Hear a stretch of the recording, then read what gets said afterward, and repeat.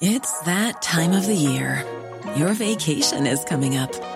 You can already hear the beach waves, feel the warm breeze, relax, and think about work. You really, really want it all to work out while you're away. Monday.com gives you and the team that peace of mind. When all work is on one platform and everyone's in sync, things just flow. Wherever you are, tap the banner to go to Monday.com. Ready to pop the question? The jewelers at BlueNile.com have got sparkle down to a science with beautiful lab-grown diamonds worthy of your most brilliant moments. Their lab-grown diamonds are independently graded and guaranteed identical to natural diamonds, and they're ready to ship to your door. Go to BlueNile.com and use promo code LISTEN to get $50 off your purchase of $500 or more. That's code LISTEN at BlueNile.com for $50 off. BlueNile.com, code LISTEN. This is the Cork Today replay on C103. And hopefully everybody survived the bit of a cold spell and let it be behind us now, and let us be able to forget about it and focus on the fact that spring has sprung, and it's a gorgeous spring morning out there today. As we welcome you along to the programme, John Paul is taking your calls 1850 333 103. You can text or WhatsApp the programme to 086 103 103. You can really see calls coming in this morning, including on a topic that we're going to be covering in a couple of minutes, and it's the issue of scam phone calls. And Joan in Fermoy has been on to us to say she has received 4 scam calls just in the last 50 minutes. She said she's absolutely tormented from them. Yesterday, she said, was a particularly bad day with the calls from the person purporting to be Emily from Ayr. She said it's getting annoying at this stage, and we've heard more people have got that, and it's a recorded message. I'm sure the one from Emily from Ayr trying to tell you that your broadband or something is going to be disconnected. And as I mentioned earlier when I was on with Simon, we had, John Paul reckons it was a record number of people calling us about scam calls. Every second call John Paul took last week, and I wouldn't mind, but the phone lines were busy anyway, and they were constantly lighting up with people who just wanted to have a bit of a rant and to say, can we do anything about these scam calls? So we're going to be talking about that on the programme today, but it is really, really annoying. I mean, we had some people last week were saying that they were so annoyed by the number of these calls that they were getting, particularly to their landlines, that they were thinking of having their landline disconnected. Now, if a lot of people started doing that, and already people have started giving up their landlines, because, I mean, I certainly know there's only a handful of people I ring on my landline. I would do most of my calling now, certainly is done on my mobile. Still have the landline. Times I wonder, why do I have it? So I could understand if I started getting annoying phone calls, I might go down that route and say, oh, to hell with it. Do I really need it? It'll be one less bill as well, and the annoyance factor will be gone.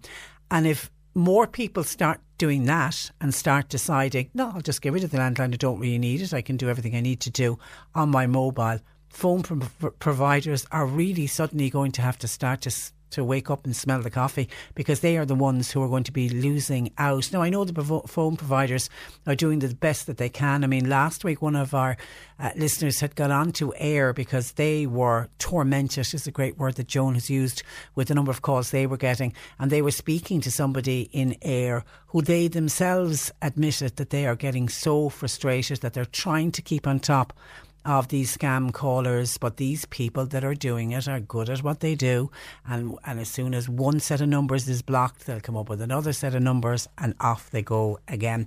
And for the majority of us, it's just an annoyance. We're not going to get involved with these people. We're not going to be giving them our credit card or our banking details. We're not going to allow them access to our computers. But unfortunately, there are still vulnerable people who will get that phone call, think it's legit, will hand over the information, and that's why those scam callers keep going. So we have to do all that we can to try to stop them, and we will be talking about it, as I say, on the programme this morning. So I know a lot of people will be interested to hear. can anything be done to stop it? But thank you, Joan. You are our first official call of this week, and I imagine that is going to be the first of many, because there just seems to be some kind of a blitz in the Cork area. I don't know if it's happening nationwide or they're just targeting the O2 area, and have been for the last week or so. The nurses' dispute, and we're already getting calls in about this, and we are endeavouring to try to get clarification on this from people who have a loved one, a child or an adult going to a day service for people with intellectual disabilities, because the news has come out that the INMO are now going to withdraw labour from day centres for the intellectually disabled as part of the extension of their industrial action. Last week, any groups like the Cope Foundation, the Brothers of Charity, St Joseph's Foundation, Co-Action in West Cork, none of them were affected by the INMO strike action. But now we're looking at what we're hearing this morning, it does look like they are all going to be affected. This week the nurses go on strike tomorrow, Tuesday the 5th, and again on Thursday the 7th. Then they have 3 further strike action days planned for next week, the 12th, the 13th and the 14th. They're doing 3 days back to back next week. And then of course we heard at the weekend the INMO met and they've decided they're adding 2 more further dates, which is going to be the 19th and the 21st, which will be the week after next week. So that will bring to 8 strike days now in total. And of course, on each strike day, they reckon about 13,000 outpatient appointments get straight away cancelled. And then 2,000 surgeries on each of those days get cancelled. And now at the weekend, we're hearing the news that the daycare centres for the intellectually disabled are also to be included in that. Now, from what I can gather, residential units for intellectually disabled, they will not be affected. It's only the daycare centres. Now, already last week and again tomorrow, we know that in the community, just over about 10,000 people they were reckoned were affected by loss of service. Thousands of people, elderly people and people with intellectual disabilities who went to daycare centres. Some of them were affected last week, but now it looks like it's going to be extended to all of the centres with intellectual disabilities. So we're getting on to Inclusion Ireland to see if they can give us a definitive yay or nay, because I'm assuming most people who had a loved one, including my own little one, she went on the bus this morning and would have gone to her daycare centre. So I'm assuming that when they come home this evening, they'll come home with a letter to say if their centre is going to be affected. They'll find out this evening, which might leave it a little bit late for people who may have to organise cover or somebody to mind their loved one, because unfortunately young children and adults that go to these centres, they can't just be left at home because the centre is closed. So alternative arrangements will have to be made. And we have found out the nurses will continue to provide a service at residential centres for intellectual disability. So it's just the daycare centres. Cancer services, dialysis and emergency surgery, that all continues tomorrow. Maternity services, obviously you can't tell a baby to wait. They will continue, including home births. The local injury units, they will not operate, and we've got a local injury unit in Mallow, and there's also one, isn't there, in Bantry Hospital. They won't operate, and obviously, as was last week, we will be telling people tomorrow to avoid A&E except it is absolutely necessary. Stay away from the A&E department tomorrow, and we could be telling you the same thing on Thursday unless something happens today and the strike action gets called off. But anything that I listened into over the weekend, I tried to get as much commentary that I could listen to and that I could read about over the weekend, and it really looks like the INMO executive and the department and the HSE and the government, they just seem to be poles apart. You've got the nurses saying we want the pay parity, we want this 12.5%, and you've the government saying the message is clear, we don't have the money, we can't give it to you. If we give it to you, there will be a queue of people behind clamouring for pay increase, and we simply can't afford it in the current economy, and obviously also Brexit is also looming there in the background. So I certainly can't see anything happening today. I'd love to be proven wrong. I'd love to be coming on or to be waking up tomorrow morning or hearing later on today that the strike has been cancelled. 1850 333 103. A listener says, what baffles me about the nurses' strike are the number of nurses employed by agencies, and these nurses are always available at a moment's notice. We know, and you discussed it last week on the programme, that agency nurses are paid at a higher rate that costs the HSE more per hour. Why are these nurses not employed full-time? And that was a text in from Anthony. They do get paid at a higher rate, and obviously the agency gets a percentage for the number of nurses that they find for the various hospitals and centres. But of course, it ultimately, while on the actual day that the nurse is working, it might cost the HSE more, but the HSE don't have to pay everything else that goes with employing a full-time nurse, like sick pay, like holiday pay, pension, PRSI contributions. There's a lot more when you employ a nurse. But you do make a valid point, Anthony, when we hear that there is an issue around retention of staff and that we don't have enough staff. If we don't have enough staff, then where are all these staff that become available through the agency? So I do think you've got a valid point.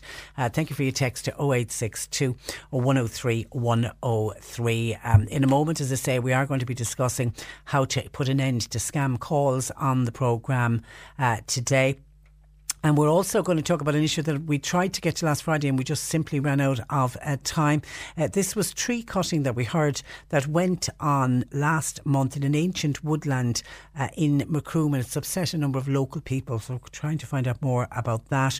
We're going to go live to Melbourne and talk about the nurses' strike, but look at it from a slightly different angle. We're going to speak with a young nurse originally from the West Cork area, who trained here in this country, worked, from what I know, for a few years in a Cork hospital, and then decided, no, I've had enough of this, I'm heading to Melbourne. So we want him to compare and contrast what it was like working in a Cork hospital versus what it's like working in the hospital in Melbourne. And also, I suppose, trying to get to the bottom of what will it take for him and the other nurses that he knows who have gone to Australia, what will it take for them to return home? Because the nurses are saying that we need to pay our nurses better, and by paying our nurses better, we won't have a problem with retaining nurses, and the nurses will come home. We'll also have our weekly catch up with Pamela Swain. Pamela is the Operation Transformation leader from Youghal, and I was nervous for her last Wednesday when she got up on the scales, because the previous Wednesday she got up on the scales and she had stuck religiously to the plan. She'd done all of her exercise and she was exactly the same weight that she was the week before, which can be, for some people, can make you throw the hat in and decide, oh God, I've had enough of this. I've just had enough of this. And some people might decide this diet and this whole plan is just not working for me, but she didn't. She stuck to it the following week, and she hit her target, so she really was thrilled. So we'll catch up with her. And this time last week when we were ringing her, she was just after having an accident where she had damaged her foot, and we didn't know what the implication that was going to be for the rest of the week for exercise, etc. So we'll catch up on that. And it is the first Monday of February, so that means Annalise Dressel, our nutritional therapist, will do a question and answer session that she does on the first Monday of every month. This is the Cork Today replay on C103.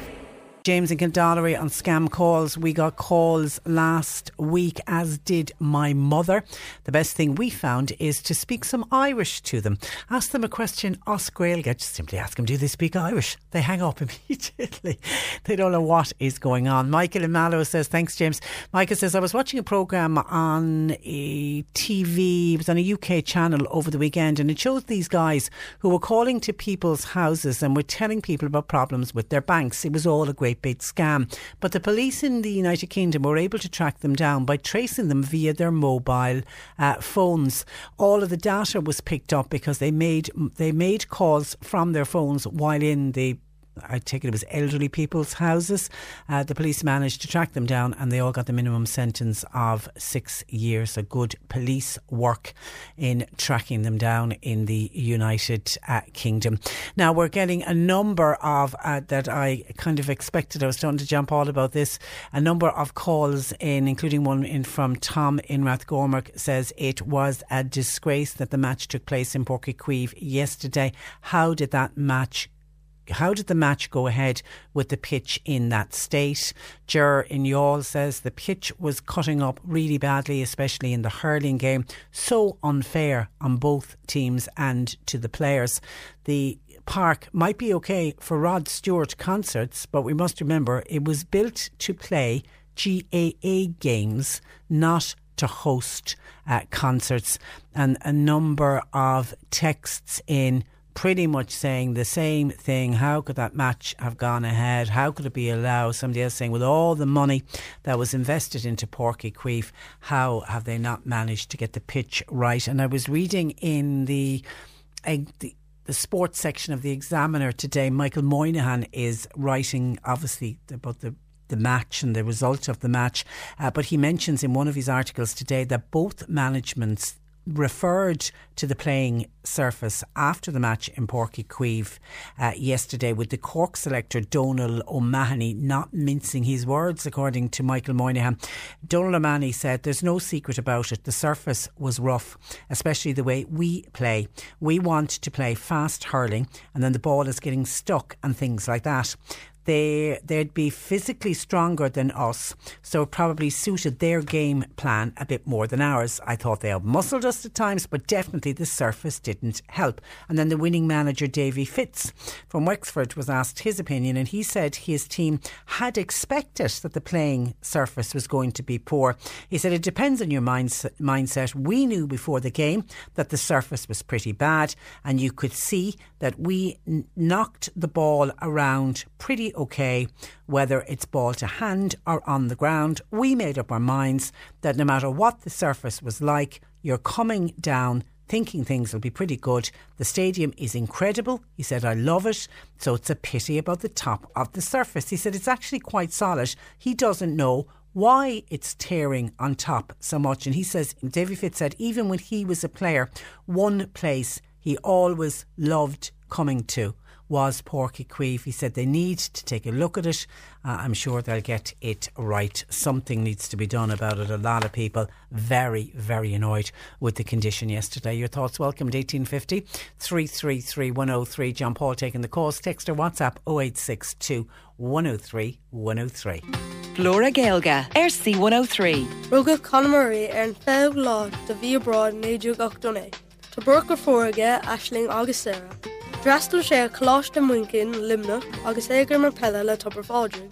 Fadas a bhí sé sa Vansco, dimmer sé pell a costú sé gummer rugby. Clea lan sé ag immert nor bhí sé in Oldschool Limni. Rinne sé trílacha de fern na bhuain agus dairg leis át all an bhurn. Dimmer sé cé clea de bhuain an 8 lá déag de brán gá bhíle sa de ag bhuina cúga connacht mar aharú falla. Is minic a imríonn sé inis, mar lechúla clibirte agus nóigh sé a céadú apta bhuain an blion Chicago. Dimmer sé ar son rugby na hairann ó 2011 go raig, agus raní a cé chundal ar tros na lom, go dtí an Austráil agus go dtí New Haven. Bhain sé amach 30 ag bhuina bhurna idirnáisiúnta go dtí seo, agus is cínta go méid tuile amach an seo. A Flora Gaelga is Misha Podgy de Bertoon of Wells Gulf Mostavish. Paula. Cicade as a 3 Kirkig.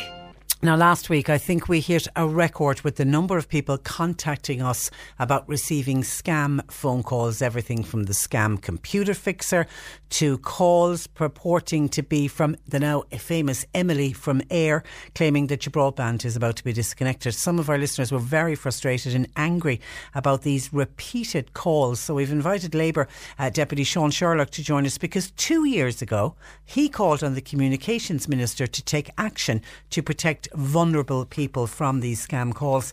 And Deputy Sean Sherlock joins me. Good morning to you, Sean. Good morning, Patricia. Sean, 2 years on from your call, has anything happened to protect people from these scam callers? Nothing at all. The only thing that you could say that there has been progress on is in relation to the barring of premium services, where, providers like mobile providers like Tree have now said, that the SMS and multimedia messaging services, are now barred, if you will, and that is some progress. But there's been absolutely no progress in relation to this level of nuisance calls. I've never seen anything like it before in my life. My own office has received calls of that nature. My own mobile number has received calls of that nature. And, we're hearing, untold, innumerable stories, through your programme about the level of intrusion in people's lives by these scammers. Now, and for most of us it is just a nuisance, but what really gets to me, Sean, is when we hear from elderly people who are afraid to take the phone off the hook because, they don't like being in the house with the phone off the hook, and when they're getting phone calls late at night, it's frightening for them.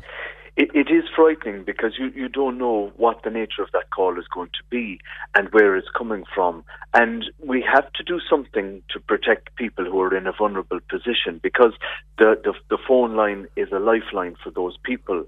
And I think there has to be a better public information campaign by AIR and other entities who are providing phone services to people.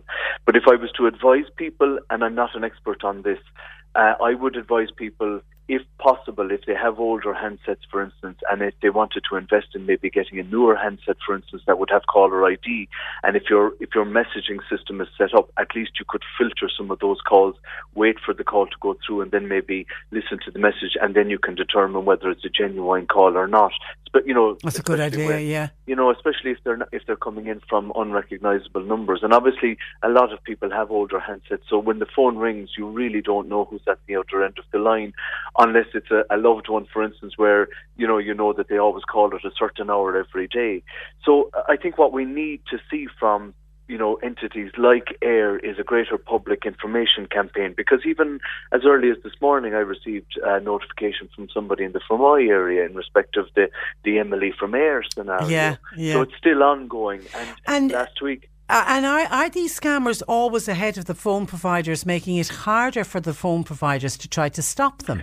Well, I think the point here at the moment, Patricia, is that what we haven't seen is any action whatsoever by the phone providers. So when we went to Comreg, to our office this year, they said to us, Comreg is the communications regulator, which regulates the telecoms providers like AIR, for instance, and they're saying that they haven't actually dealt with this issue and that they haven't logged any complaints directly with themselves. What they say is that there's a protocol set up where you contact your provider. But even when people contact their provider, they're still not getting the satisfaction that they need to be satisfied that, the issue is being dealt with. So what needs to happen here is a public information campaign by the service providers like AIR to say, look, we acknowledge that there is a problem, we acknowledge that you're getting a nuisance call, we acknowledge then that there is the potential for criminal activity on these nuisance calls, because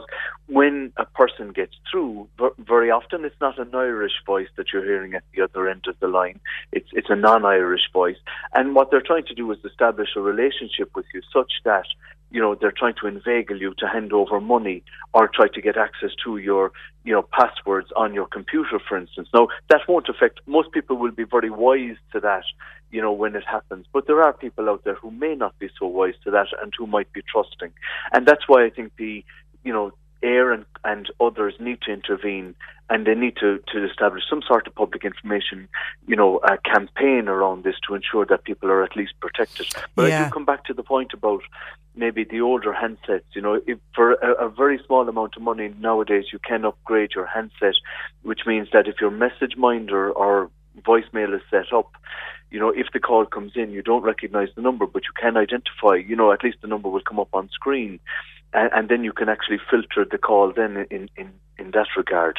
Yeah, because one listener's just texted in saying, hi, I have my phone off the hook most days due to these scam calls, especially the Emily from AIR calls. I'm fed up with them. I'm texting you from the abandoned area. But thank you for that, older people who have panic buttons can't have their phones off the hook. They have to have the phone on the hook in order to, if God forbid they had a fall and they needed to contact somebody. Exactly, and that's why we contacted Comreg. We're going to go back to Comreg again, which is communications regulator, as I said, which regulates the behaviour of the phone companies, because I don't think it's enough for them to say that, look, this is a matter between the telecoms provider, the air and the customer, if you will. This now is becoming a wider societal issue where you can't have a situation where an older person or a vulnerable person has the phone off the hook. And the person from Bandon must be inundated with these calls. I imagine that that's happening more than once or twice or a multiplicity of times per day or per week at least. That is a scandal, quite frankly. And someone else said there's a simple way to avoid nuisance calls is to go ex-directory. Well, I think what they're doing on this is that they're randomly picking numbers. So they've probably set up a technology that allows them to say, right, okay, well, we know that the area code for North Cork is 022. We know all the area codes in the county of Cork. So what we'll do is we'll do a random sample of numbers of 5 digits. And the computer just generates the numbers and the calls. Yeah. So that won't make a difference.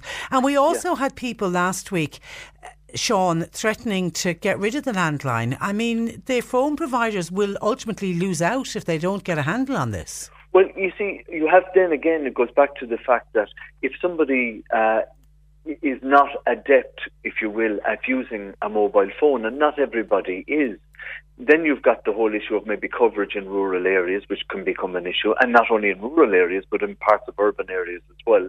The landline is the one guaranteed source of, you can absolutely not only make a call out or take a call in on a landline. So I think the issue here might be, it's partly down to maybe assisting people or with a public information campaign about how to filter these calls.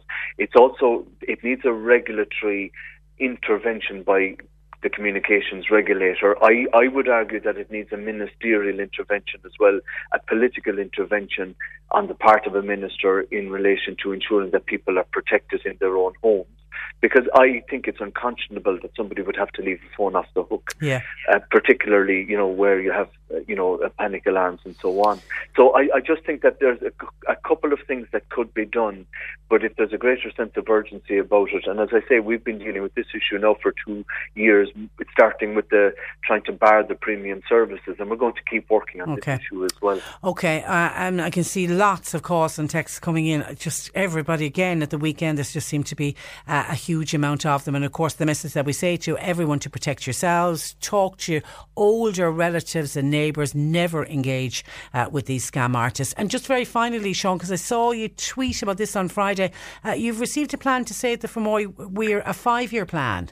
That's right. Well, there was a report in May 2018 by T.J. O'Connor and Associates, which was basically a status report in respect of the construction of a new fish pass on the Black Water at Fermoy, and also in respect of preliminary or remedial works and repairing of the weir. The weir has now, as you know, you've had people on your show in the last week or so, it's just absolutely and totally damaged. So we now have access to a document which is basically a tender that is being sought for consultancy services for a 5-year plan, or over 6 years, to provide professional engineering services to design a weir, if you will, design the Northern Fish Pass, the Northern Relief Roads. That was a Freudian slip there. I thought about that as well.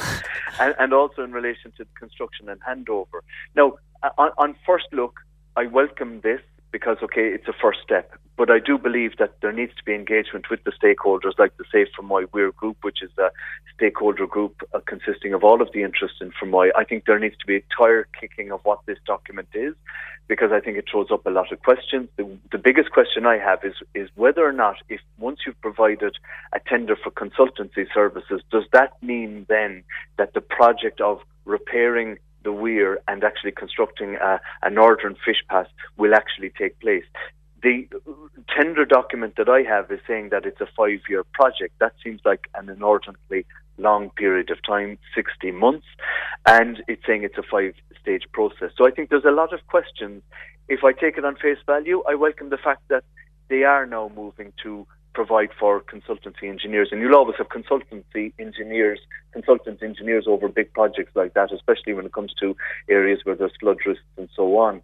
But does that mean then that the project will actually get the funding? Because the O'Connor report that I referenced earlier was saying that the project would come in, or the approximate costs were about 780,000, which seems to me to be quite low.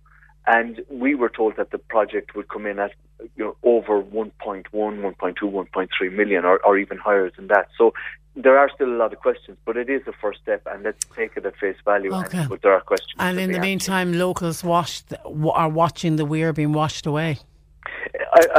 And look, it's an issue that has been going on, quite literally since Adam was a boy, it seems, at this stage. I remember in 2007, 2008, being in the presence of a Fianna Fáil minister who had responsibility for the OPW at a meeting in Fermoy. So it's been going on for that long, and throughout successive governments, including my own.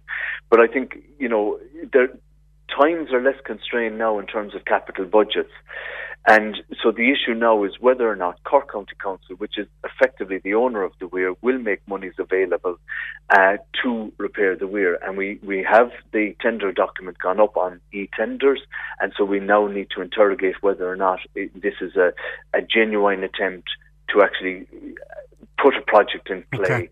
To actually repair the weir, and also to construct this famous fish pass on the Northern Bank. We leave it there, Sean. Thank you for that, and thanks for joining us. 1850 333 103. Pat and Timmy says, Patricia, I am ex-directory. I got one of those scam phone calls on Friday. Don't know where they got my number for. I'd like to know how they got it.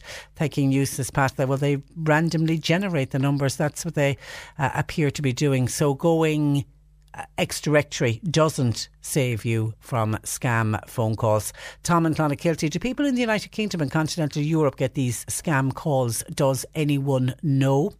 Someone else says, I got a call at 3:45 on Sunday morning. Oh, I'd find the life out of you, wouldn't you? The phone ringing at that hour of the morning. And someone else says, do the scam callers get money from the call if you answer it? No, there's no. Usually they either try to get you to call back on a premium number, or they will try and engage with you to try and get your contact details from you, be it your credit card or your debit card. Your banking details is usually what they're looking for. Okay, let's take a break. John Paul, taking your calls. Coming up, we find out about this woodland in the Macroom area, the cutting of trees that's upset local people. This is the Cork Today replay on C103. Just let me go to Frank in Rathgormack, who wants to highlight this is a new scam that I certainly haven't heard about before. Good morning, Frank. Good morning. Frank, this is to do with topping up your credit on your mobile phone. Yeah, see, they sent me a text on my mobile phone to say my credit was gone. I was out of credit. And please get on to, we'll say, 3.ie/top up or something like that. In order to sort it out, in order to top up, or whatever. Now, I didn't actually get back onto them because I knew my credit should not have been gone. Yeah. But I tried to actually check my credit on my mobile phone like you normally do. You ring the particular number and check 3, and then they'd give you your credit, and that was blocked as well. So I went to my computer that night. I just left it, and I think it was Thursday that happened. On Friday night I got to my computer and I went into my system in 3 to see if my credit was okay, and of course my credit was okay. It was €30 in it or something like that. So the scam was they wanted you to click on the link. That's what the scam was. Did you get onto 3? My numbers or something like that. Did you get onto 3 and tell them? They're just taking a heap of money off you. I know. And did you get on to 3? Did you get on to 3 and tell them? No, I didn't get on to 3 and tell them. I've been meaning to ring 3 as well. I would make them aware of it. Okay, Frank, listen, thank you for that. Just to make other people aware, be careful if you get a link purporting to be from whichever company, your phone company, just be careful of it. It's a new scam. Certainly one that we haven't come across before. Now, according to Kevin Corcoran, who is the senior ecologist with the West Cork Ecology Centre, locals are devastated at the extent of tree cutting in Macroom, which was permitted by a forestry service licence. One of those locals is music teacher and Social Democrat Sheila Nidul, who joins me. Good morning to you, Sheila.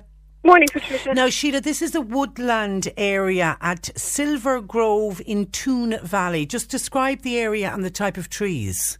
Well, they're native broadleaf trees, so there would be a lot of old oak trees and birch and things like that. The kind that unfortunately we don't see so much intact anymore in Ireland, that would have covered the country hundreds of years ago.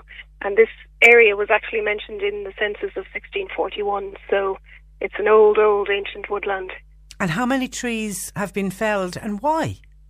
There is about, as far as I know, a 30-acre area that's been felled. Now, it was granted a licence for what they call a kind of sympathetic clearing. So when you're looking after a forest like this, sometimes you need to clear away branches or certain trees, underbrush and that kind of thing to allow the other tree space to grow. But I was down there on Saturday and there are barely any trees left. This is far from sympathetic clearing. Yeah. This is culling. Yeah, culling. Clear felling. Just random. It looks like destruction.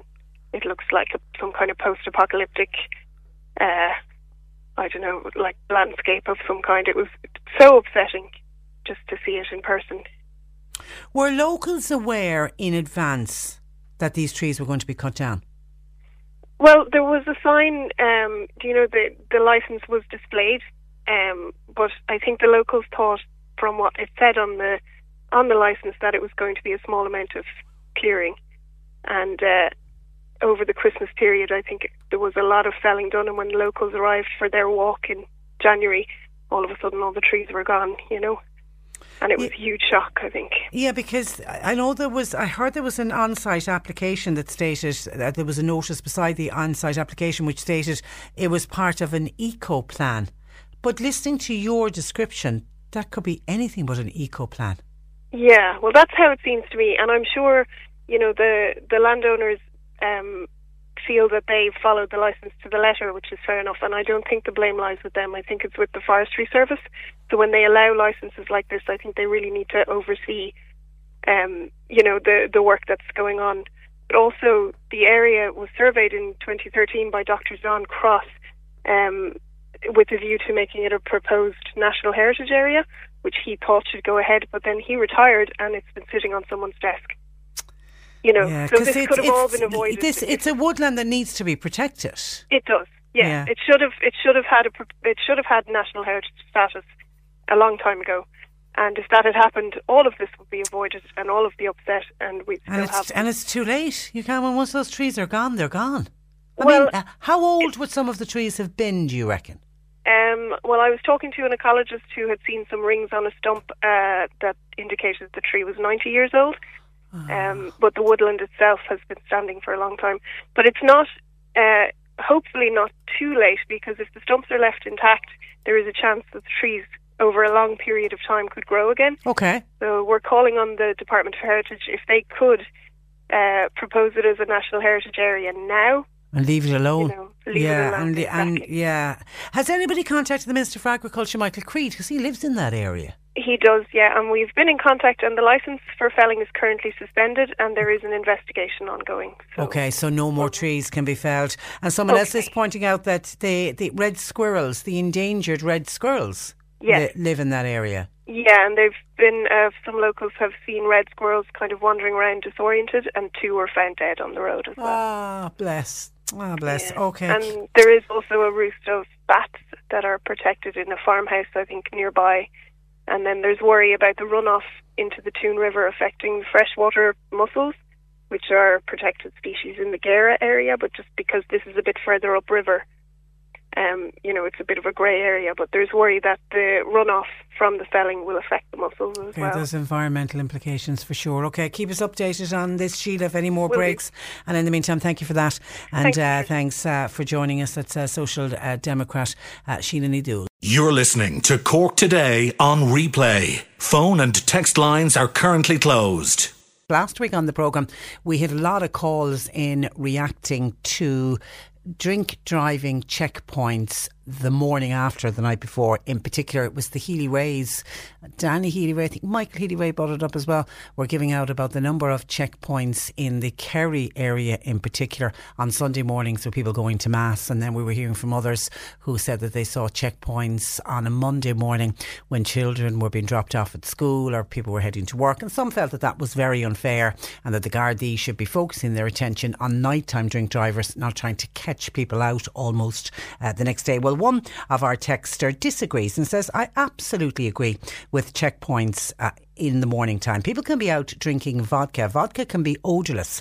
So when a Garda stops the car, it might look like there's no obvious smell that the person has not been drinking. The Garda doesn't know if that person is going to Mass, or maybe they're just coming home after a night out. I think it's keeping our roads safer by having these checkpoints the morning after, says one of our listeners. And Michael has contacted us, but this is to do not with checkpoints, it's to do with speed vans and an issue he has with some speed vans. Good morning to you, Michael.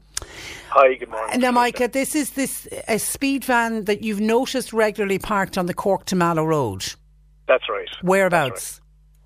That's right. On the climbing lanes. I mean, to be honest with you, the whole speeding camera system, vans, etc., that was all set up initially, to protect people from a safety point of view. But now it's just turned into a joke. Now it's just about money. They're parking in the most convenient places, and at the end of the day, you're driving along the Cork Mallow Road, and you're behind 6 or 7 or 8 or 10 cars, depending, or a van. You're held up. You've done it yourself. And once you get to the speeding lane, you want to pass out that truck or that length of cars. So you do increase your speed, and they're sitting there on the climbing lane and they're catching you. Now, I think that's atrocious. It's bordering on theft as far as I'm concerned. It's not a danger area.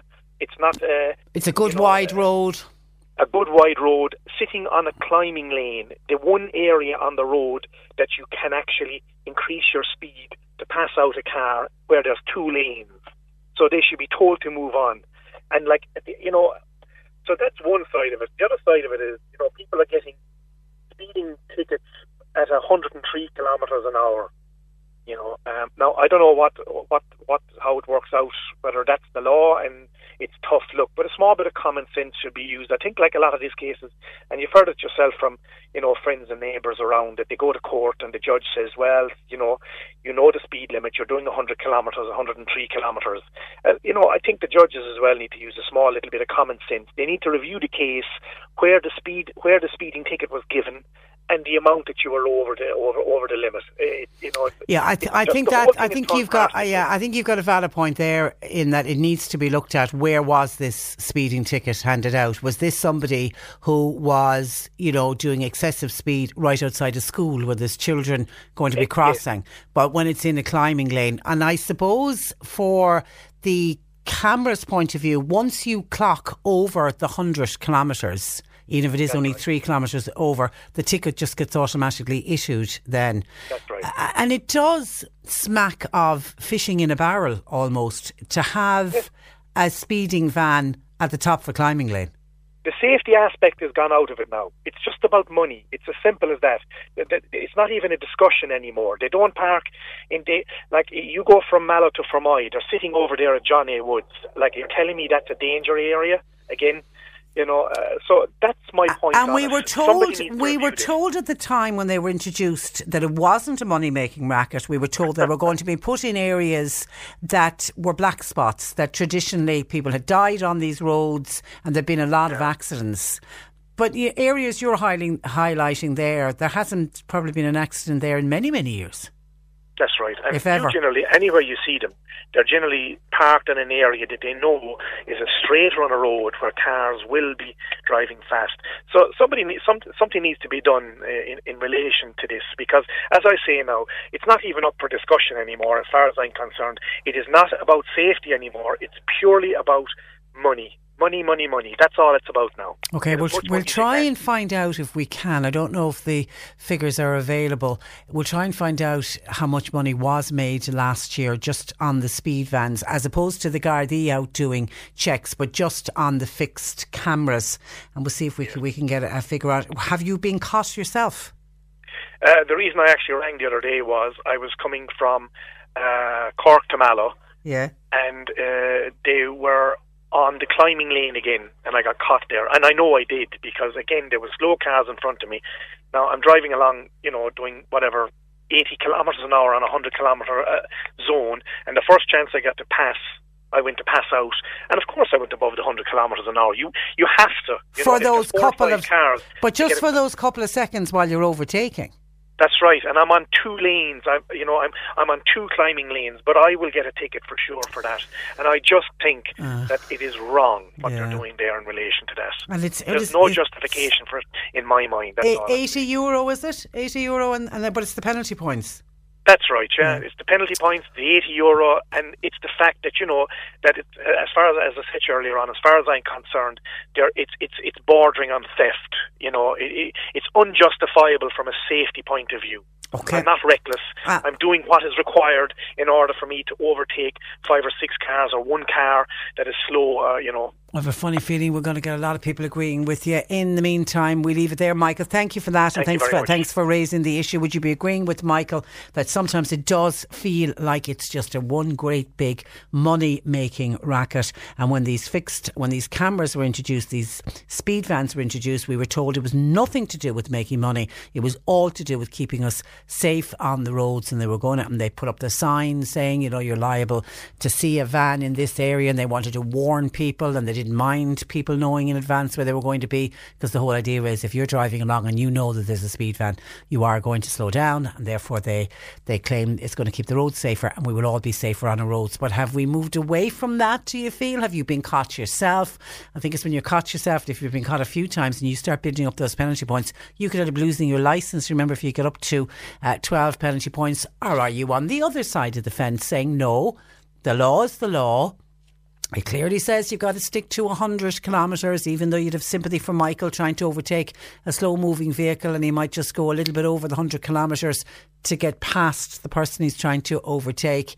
Is it unfair that they're parking the vans in places like that on climbing lanes where they know there is a better chance of catching people speeding than on a road that's doesn't have a climbing lane, where you might have people taking absolute risks and doing stupid things, and they're kind of the areas where you would like to think people would be stopped. Your thoughts welcomed on that. 1850 333 103. Scam calls, as soon as we mention them, lots of calls coming in. Sheila in Kilmurray. I got the Air broadband scam with the lovely Emily. Love to know who Emily is. I've also heard from my neighbours in Kilmurray, so it looks like they targeted Kilmurray. Joe in Timoleague got Emily calling me this morning, stating again that she was from Ayr. And I'm right in saying, because I haven't heard the call myself, I'm right in saying that's a pre-recorded one, isn't it? It's somebody letting on to be Emily from Ayr.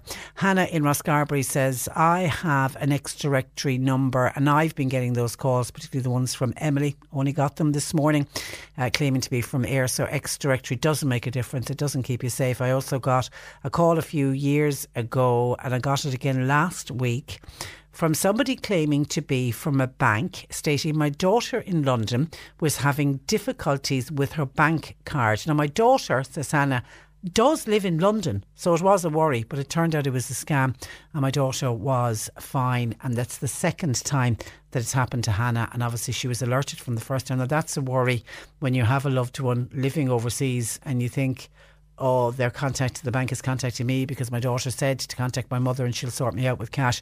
Be careful. Again, with anything like that, hang up the phone and say you'll deal with it yourself, and then make contact with your loved one, in Hannah's case, her daughter, and find out exactly what's going on. It's the one way of knowing for sure, just in case your daughter was in trouble and was trying to did need your help. But never ever take at face value or trust somebody who just rings you up like that.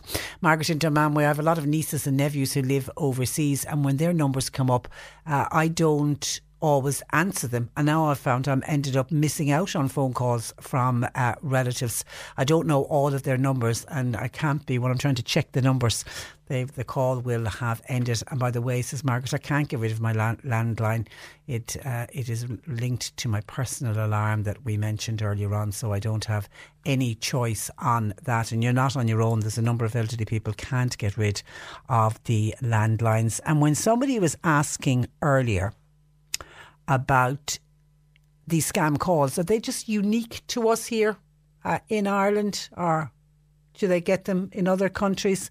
Michael in Castletownbere says, Patricia, hi. In London, the volume of scam calls is off the Richter scale. I've been there, says Michael. I've actually witnessed it.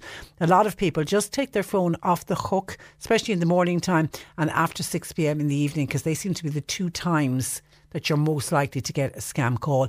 Unbelievable. And BT cannot get a handle on it in the United Kingdom. Thanking you, says that's from Michael. Thank you, Michael. And I know somebody was asking, I'm ex-directory and I've never got one of these scam calls, says a caller. Yeah, but we are hearing from people who are ex-directory and they are getting them. Someone else says, with regard to scam calls, we've been receiving them and our number is blocked. So the listener who was saying that when you're ex-directory you're okay, you're not, unfortunately, because they're randomly generating numbers. They're making the numbers up, and of course when a computer does it, the chance is that they'll hit on, even if they randomly generate 100 numbers and they only hit on 10, they still will have hit on 10 numbers. And somebody else is saying, here it is, John says, Patricia, why can't the fraud squad follow up on these scams? It's an absolute disgrace. But the biggest problem is most of these scam artists are not operating here in Ireland. The money for those that end up giving money to these scam artists, it's out of the country and it's long gone by the time somebody has discovered that it is a scam. So almost impossible for the Irish Gardaí or the fraud squad in this country to go after them because they're not in the jurisdiction. Anybody, says another texter, anybody having problems with Vodafone signal in the Boherbue and Kiskame area? I'm finding it very bad at the moment and I seem to be getting nowhere with Vodafone when I'm trying to contact them. Anybody know problems with Vodafone in the Boherbue and Kiskame area? If anyone can offer advice there, please do. And I can see some questions coming in for Annalise. Can you keep those coming, please? Because Annalise is doing first Monday of the month, so she'll do a question and answer session with us today on the programme. If there's any questions from a nutritional point of view that you think Annalise can help you with, you can call or text us 1850 333 103. Text or WhatsApp 0862 103 103. C103 Jobs. And a practice nurse is required for a GP practice in Mallow. Flexible hours are available. Experienced fast food assistant required. That's for a takeaway in Bandon. And a new arrivals groom is required for the Donkey Sanctuary in Liscarroll. And window fitters and labourers are required for a West Cork company fitting both commercial and domestic. You'll find all the details and more job opportunities by going online now. Just go to c103.ie/jobs for more. This is C103. Now, last week during the nurses' first 24-hour strike, one of the reasons put forward for the 12% pay increase is to encourage Irish nurses who are working abroad to come home and work in the Irish Health Service. So in order to see what life is like for our young nurses abroad, I'm joined from Melbourne in Australia by West Cork native Mark O'Driscoll, who is nursing there. Good morning to you, Mark. It is evening time. What's about 10:30 at night, isn't it, in Melbourne? Yeah, 10:30 at night here now, Patricia. So good evening to you. I suppose let's start with, where in West Cork are you from and how long are you in Australia? I'm from Cora in West Cork, a small village just about 5 or 6 miles outside of Skibbereen. And I suppose I took the plunge and moved to Australia about 4 months ago. The end of October, myself and my girlfriend Amy moved over here. So we thought grass might be greener, and sure enough it was. Was it a difficult decision to make? How did your family react to the news? I suppose they would always kind of hope that I would go travelling eventually, but I always did have have the idea myself that I'd go travelling, but I didn't think that I'd probably head off so soon. Kind of my hand was kind of forced in one way, kind of burnt out, fed up, working in Ireland, kind of progressed things a bit quicker than I thought they would have. But no, everyone was, I suppose, sad to see me go, but happy for me to be going in another sense. Wish me well. To hear a young guy say you were burnt out in your early 20s, just starting out on your career, because you qualified, about 2.5 years ago? Yeah, 2.5 years ago, so September 2016 would have qualified after a 9-month internship before that, which is probably tougher than actually working as a staff nurse in Ireland. Is that the 9 months internship where you're not paid? Yes, so about halfway through our internship it would have changed, so initially we weren't being paid, and then or being paid very, very little. I think it was maybe €5 or €6 an hour, which you couldn't even live off, whereas everyone would have had part-time jobs and working around the clock just trying to make ends meet and pay your rent and pay your college fees and whatnot. But no, halfway through our internship, there was years of campaigning to get some sort of a wage for intern nurses, and eventually it did come in that we were earning, I think, something just less than minimum wage or something. But it only came in about halfway through. Yeah, and I know during last week's strike we heard from some of those young nurses on their internship saying they work as hard as any staff nurse will work on the day they're rostered on. Equally, and probably even more so, because you're not too sure of the ins and outs of what you're to be doing exactly. So I think in a sense you're probably working twice as hard to try and compensate for what you're lacking in experience wise and knowledge wise. But no, definitely working as hard, doing the same duties, just technically just working under a staff nurse, where you're doing everything the same as they are. Yeah. So you qualified then in 2016, and where did you then go to work?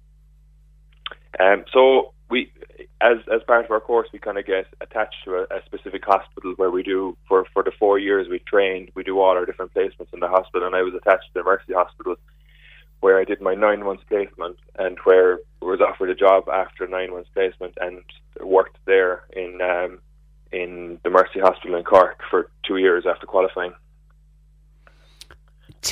And talk to me about what a typical day was like in the Mercy Hospital. I'm assuming 12-hour shifts. 12-hour shifts. You're lucky. You'll be very lucky if it actually ends up to be a 12-hour day. You're more than likely in at least 15, 20 minutes early to get handover that you're not paid for every shift. And you are. It will be a rarity to be out at least half an hour late. You'll be going out every day. So a 12-hour shift usually turns into a 13-hour shift. And you're missing breaks, you're missing tea breaks, you're missing evening breaks. You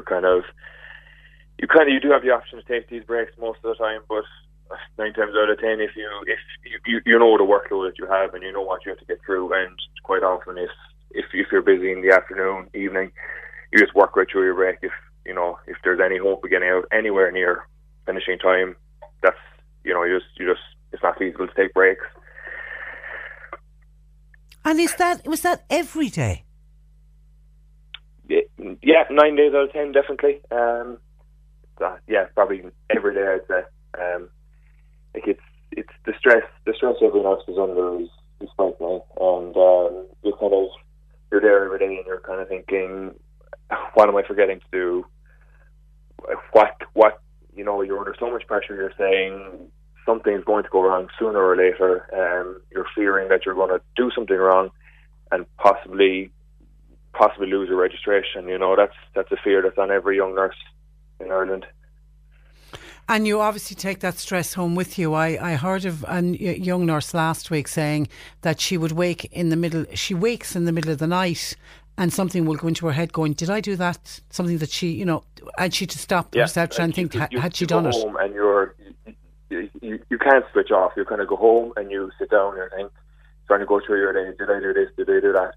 quite often you're going to go sleep for a few hours and you wake and you're saying, oh my God, completely forgot to do that. Something probably at 2 or 3 hours into your shift. Like it's small things, you know.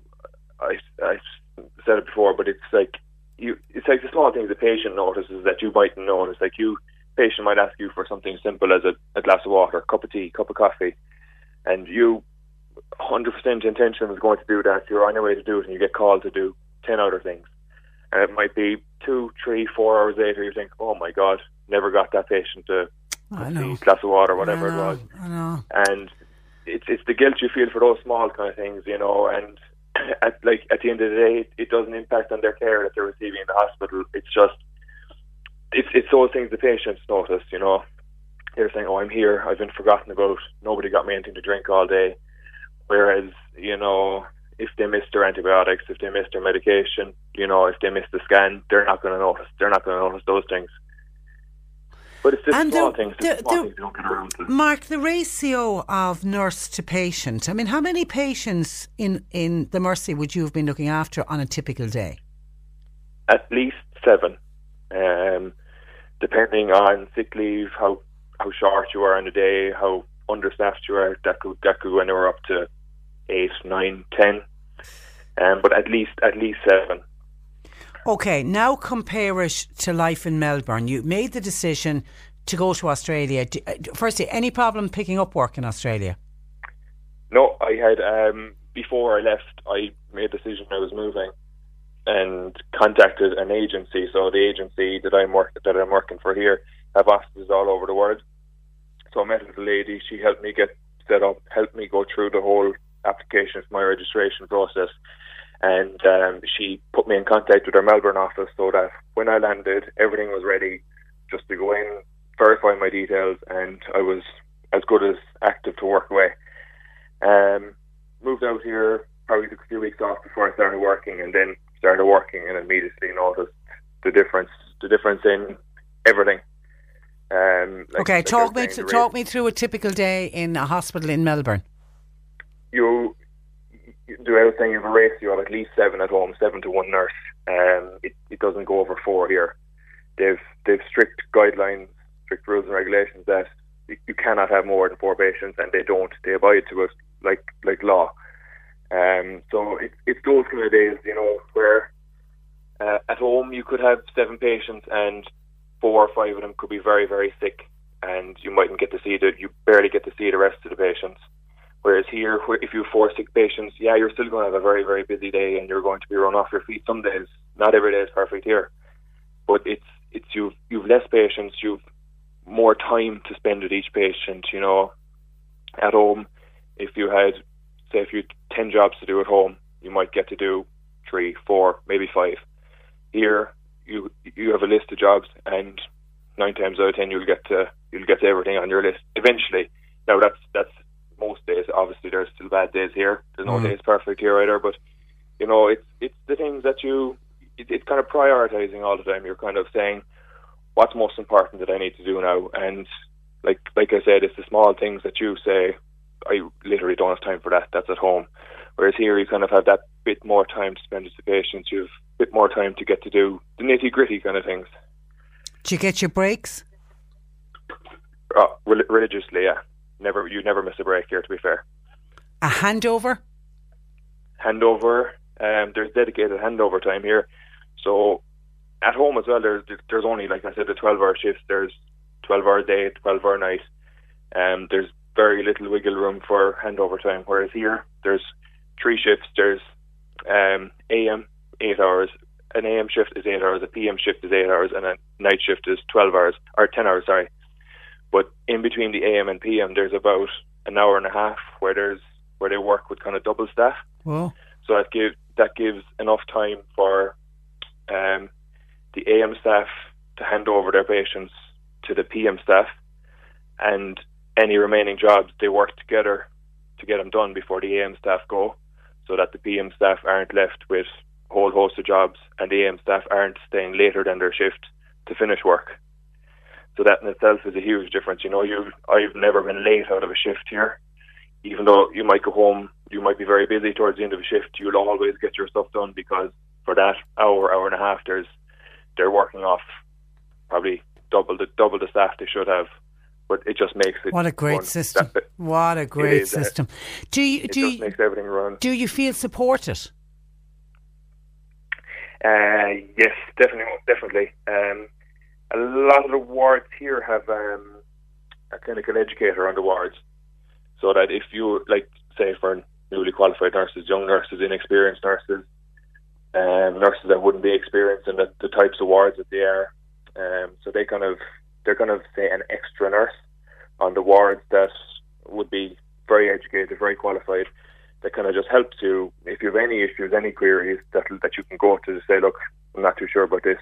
He or she will go help you, and if they're not sure, they'll find out how this is supposed to be done, and they'll get straight back to you. So that in itself makes you feel, it makes you feel a lot more supported, because at home, if you're not sure of something, it's almost as if like as a young nurse, as an intern nurse, it's kind of trial and error.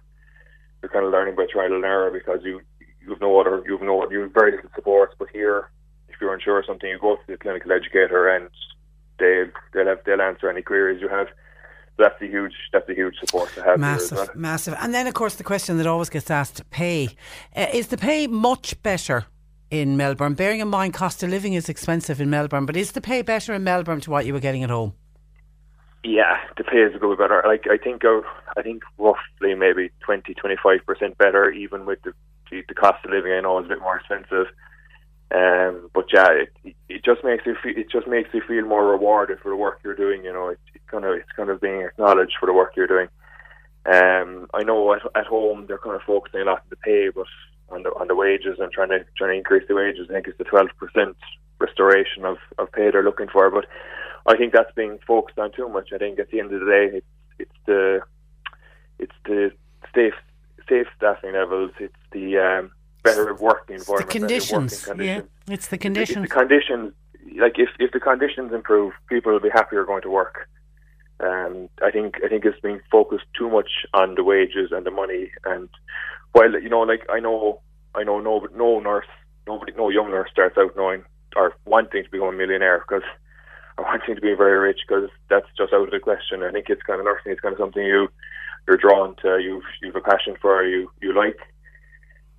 So yeah, like it's not all about the money. I think Nurses of Ireland kind of want a healthcare system that want to be able to provide a healthcare system that the people of Ireland deserve. You were behind the rally that was organised in Melbourne on the bank holiday weekend of the Australia Day, where there was about 150 young nurses from all around Melbourne turned out. So obviously there are a lot of Irish nurses in Australia. When you talk to them, Mark, do they all, and this question is to you as well, do you all plan on coming home one day?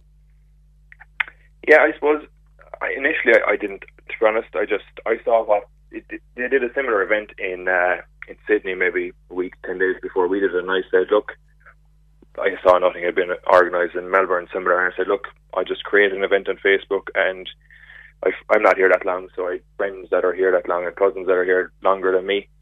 So I just asked them to invite as many Irish nurses as they knew here to it, and before I knew it, there was so many people that were interested in going, and yeah, through this last week we were in there, and I was chatting to a few of them, but like that, it's not all young nurses. There was older nurses turned up as well. There's nurses that are here 30, 40 years. Wow. Some people here a few weeks, a few months. But no, there was the common theme was that people, I'd say 95% of people want to go home, to be honest, at some stage. Myself will definitely go home, but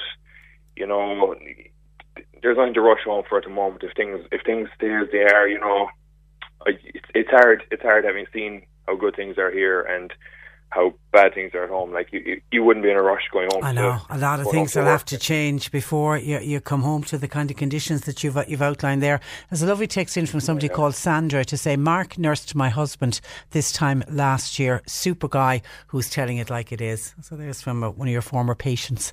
And did you? Nice and you obviously you didn't get home for Christmas because you weren't long. Did you miss home at Christmas? How did you fare over Christmas? Yeah, no, it was certainly different. Yeah, was my first Christmas ever away from home. Oh. And I'd say my mother was more upset than I was, to be honest. But I know it was different. It was a nice experience of Christmas. As a lot of people probably say, it didn't feel like Christmas or whatever, because we're used to being cold and wet and dreary, but it was complete opposite of all those here. It was lovely. It was different. It was nice stuff. Yeah. Okay, and of course you've arrived out to one of the hottest summers on record for Melbourne. Are you coping with the heat? Yeah, I love the heat, so I'll get on fine here in the heat. Okay. Listen, we appreciate you taking our call, Mark. We will keep in contact with you, but thanks a million for joining us on the programme this morning. No bother. Thanks, Patricia. Good evening to you. Bye-bye. Mark O'Driscoll there, formerly from Cora in West Cork, but now in a very sunny and hot Melbourne at the moment, and nursing. And God, doesn't he paint a lovely picture of what a hospital looks like in Melbourne? And it's the kind of hospitals we should be having here as well, and there's no reason why we can't, because whenever we look at this issue, we're always told there's a lot of money goes into the system, and I just don't know why can't we have enough nurses on to have a system like what Mark outlined there, where there's an overlap, where there's 2 8-hour shifts and 1 10-hour shift, and the ratio of nurses, 1 nurse to 4 patients, whereas Mark's saying 1 to 7, and it can go up to 8, 9, 10 depending on the ward or how busy they are. That in itself will show you how stressful it must be for the nurses trying to do their job. 1850 333 103. John Paul taking your calls. Hi, Martina here. Join me every weekday from 4 to 7 for Drive Time, where I'll keep you up to date on all the latest traffic information. We'll spread some positivity with our feel-good story and song of the day. And of course, we'll be serving up a generous portion of Cork's greatest hits. C103. Okay, and we have a number of texts in on speeding. Sandy said, isn't there a speed tolerance for a speedometer by car manufacturers? Not sure of the percentage, but Ireland, says Sandy, is the only country that legislation doesn't allow it. I'm unsure what the speed tolerance for a speedometer is. Anyway, it's allowed in other EU countries, according to Sandy. Ireland, of course, is not an EU country when it comes to speed and vehicle registration tax. I've been told that Ireland pays 4% of all vehicle registration tax collected as a penalty, as the vehicle registration tax is illegal under EU laws. It's about time, says Sandy, that Ireland was forced to comply with a unified EU taxation law and not be allowed to set their own. I mean, yeah, lots of people thought when there was going to be changes to the vehicle registration tax, they would all be able to go to Europe and buy cars where the vehicle registration tax is lower, and a lot of people already do it going to the United Kingdom, and people thought they'd be able to bring them in. It was only when they brought them back in they discovered you have to pay the difference of the vehicle registration tax, which can in some cases make the car as expensive as if you bought it at your local garage. Okay, also on speed. Hi Patricia, another new one. People collecting children from school up by Duns are getting parking fines. The guard the car drives around while the people are there. Scan your number. I know one person who got a fine of €40.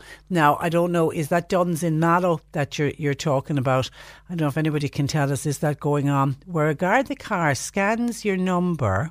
So these people, I'm assuming, are illegally parked, because if it is Duns in Mallow and there's a little boys' primary school beside that particular shopping complex, and there is an area for set down where parents are allowed to just drop, as it says, set down, drop your kids and then go take off. Are people parking there? Is that the issue? Because if it is the Gardaí are right, you're not meant to park there, but somebody's, I take it from this text, somebody's seeing it as a way of just making money. If anybody can tell us, did you actually get a fine of €40 for illegally parking in the set down area? 1850 333 103. Hi Patricia, I drove from Bantry to Killarney yesterday, And what I noticed, a lot of people on the road not obeying the speed limit. So there is no point complaining when you're caught over the limit. The signs are there to tell you the speed limit. Thanking you, Patricia, says Tim in Bantry, who has absolutely no sympathy. If you're over the limit for speeding, then you're over the limit, plain and simple, and you shouldn't be able to be making allowance for it. Also on speeding, what else is into me on speeding? Sorry, there's a lot of calls coming through. No, I'm going to have to take a look at some of those, just proofread some of those calls. Keep them coming though. 1850 333 103. John Paul's taking your calls and also looking for questions for Annalise, please, because she joins us in the final hour and it's the first Monday of the month, so she'll do a question and answer session. You're listening to Cork Today on replay. Phone and text lines are currently closed. There was a WhatsApp in asking me to mention, please, that the Vincent's Charity Shop in Bantry are having a sale of children's clothes starting tomorrow, Tuesday. Great bargains, half price or less on new or nearly new children's clothes. So it's Vincent's Charity Shop in Bantry if you want to grab yourself a bargain. That sale of children's clothes as in from tomorrow. And thank you to somebody, I don't know if there isn't a name on this text, but somebody has sent me in photographs of dumping in the Buttevant Doneraile area. The texter, WhatsApper, says it's a great thing about WhatsApp, you can send on the photographs with them. The dumping of rubbish in Buttevant is getting out of hand. In Doneraile, a couch was dumped, but thanks to the power of social media, it was removed yesterday evening. There was a partial address and a Santa letter, community working together, and the person has sent me on a screen grab of, it is a red sofa and armchairs and the cushions, the whole lot, just dumped on the side of the road. And somebody put it up on social media in the Doneraile area to say that this had been dumped, but that there was a partial address when they'd gone through the rubbish from a Santa letter, which was some way, maybe it was in the couch, you know, it had fallen under one of the seats. And they put a picture of the couch up on Facebook and says, you have until the morning to retrieve the couch, or I'll pass on the details to the guards and to the litter warden. Lo and behold, somebody turned up in the dead of the night and the couch is gone. But as this texter says, at least it's gone from Doneraile, but God knows where it's ended up since. Yeah, it's probably been dumped someplace else. But then also just sending on photographs of rubbish just strewn and just thrown on the side of the road. Very obviously somebody, do they even pull up in the car bags of rubbish and just dumping it? And as this texter says, it's on the Doneraile to Buttevant Road. It's €5 to bring a bag of waste down to Munster Waste in Mallow. You know, while you're driving out that road, you could go on, drive into Mallow, go down to Munster Waste, they'll take the rubbish from you for just €5. There is no need for that dumping to be going on, and it's great to hear, and I know we're running it on our news, and I saw it's making the front page of the Irish Times today with a report there having that local authorities are passing bylaws throughout the country, and it's to beef up their powers to act against homeowners that they suspect are illegally dumping their waste. According to this report in today's Irish Times, the licensed curbside bin collectors will share air codes of paying customers with the local authorities, which will they then use to pinpoint neighbours who don't have a waste collection service. Householders then who claim to use civic amenity sites and who claim to go to the bring sites and recycling centres, or they say they share their bins with neighbours, they're going to have to prove it. They're going to have to. Now, and I do know of neighbours that mightn't have a lot of rubbish, and rather than having a bin each, they'll have one bin between the two houses, and once they can prove, you know, if somebody calls, because it's obviously registered in one house, they can say, yeah, I share my bin with Mary next door and we split the bill between us. That's okay. That's, you know, you're not going to get caught out. But it's people who are pretending, I go to the civic amenity site and I take my rubbish away every week and I bring it to the civic amenity site, or I bring it to somebody's house. You're going to have to prove that you do it, and they're going to have what they're calling TV licence style inspectors. It won't be the TV licence boys. It'll be similar inspectors will come calling to your door. They won't call to people who have wheelie bins and who pay their bin company to come and collect their bins, but they know the houses that don't have bins. And if you can't prove what you're doing with your rubbish, and the danger is that if you can't prove, and there's nobody can be completely litter free. We would love the idea that we could be rubbish free, that you would generate no rubbish. Now, some people are really, really good at it, but you're still going to have some rubbish that has to be dumped, and it's to stop people fly tipping. It's to stop people driving out, as we have the example this morning, the Doneraile to Buttevant Road, opening the car door and just flinging out the bag of waste rather than paying to have it disposed of if you are caught. A €75 fixed penalty notice will be issued to anyone found to not have a satisfactory system in place. Repeat offenders could be fined up to €2,500 if they come before the courts. So it's not that they're going to wait for people to get caught, because some are getting very clever about making sure that the rubbish they do dump and they fly tip, they make sure that there's nothing in it that can trace it back to the person's home. So people are getting clever at it. But what they're saying with this new style of legislation, that if they call to somebody's house and the inspectors are not satisfied that what the people are saying, oh, I go to the civic community site, well, have you a receipt for that? Well, no, I don't. And if the inspectors feel that what you are telling them is not a satisfactory system, they'll slap you with a €75 fine. That's going to put manners on a lot of people. Will it work? Only time will tell. But thank you to whoever sent those pictures in to us. 1850 333 103. I can see on our WhatsApp there's a number of questions for Annalise. Keep those coming, please, because Annalise will be joining us in this hour in the programme on the first Monday of the month. She answers your questions. You set the agenda for what we do on our slot with Annalise on the first Monday. Somebody else says on rubbish, Patricia, has anybody removed the rubbish from the graveyard in Fermoy? It is disgraceful. Now, I know a couple of other people were on to us about this, and we did get the photographs. I don't know if they were sent in to C103, but I certainly saw photographs of outside Kilcrumper graveyard. There is rubbish there again. And the family, the travelling community, are still there. I don't know if the rubbish is belonging to them or whether other people are coming along dumping the rubbish or not. But yes, I did see the photograph. If anybody can tell us, has the rubbish been removed? Because often what happens when it gets a bit of publicity, something will happen. The council will move in, or what happened there with that red couch, they shamed somebody into removing it themselves. I don't know if that's the case. If anyone's been around Kilcrumper graveyard over the weekend, certainly there was photographs on social media showing rubbish outside, and it struck me, on a weekend, families have a tendency on a weekend to go and visit their graves, and now that spring has started, people might be going to plant flowers and that, and going to visit the loved one's grave, and just horrible to see that kind of rubbish outside a cemetery. Graveyards are places of peace.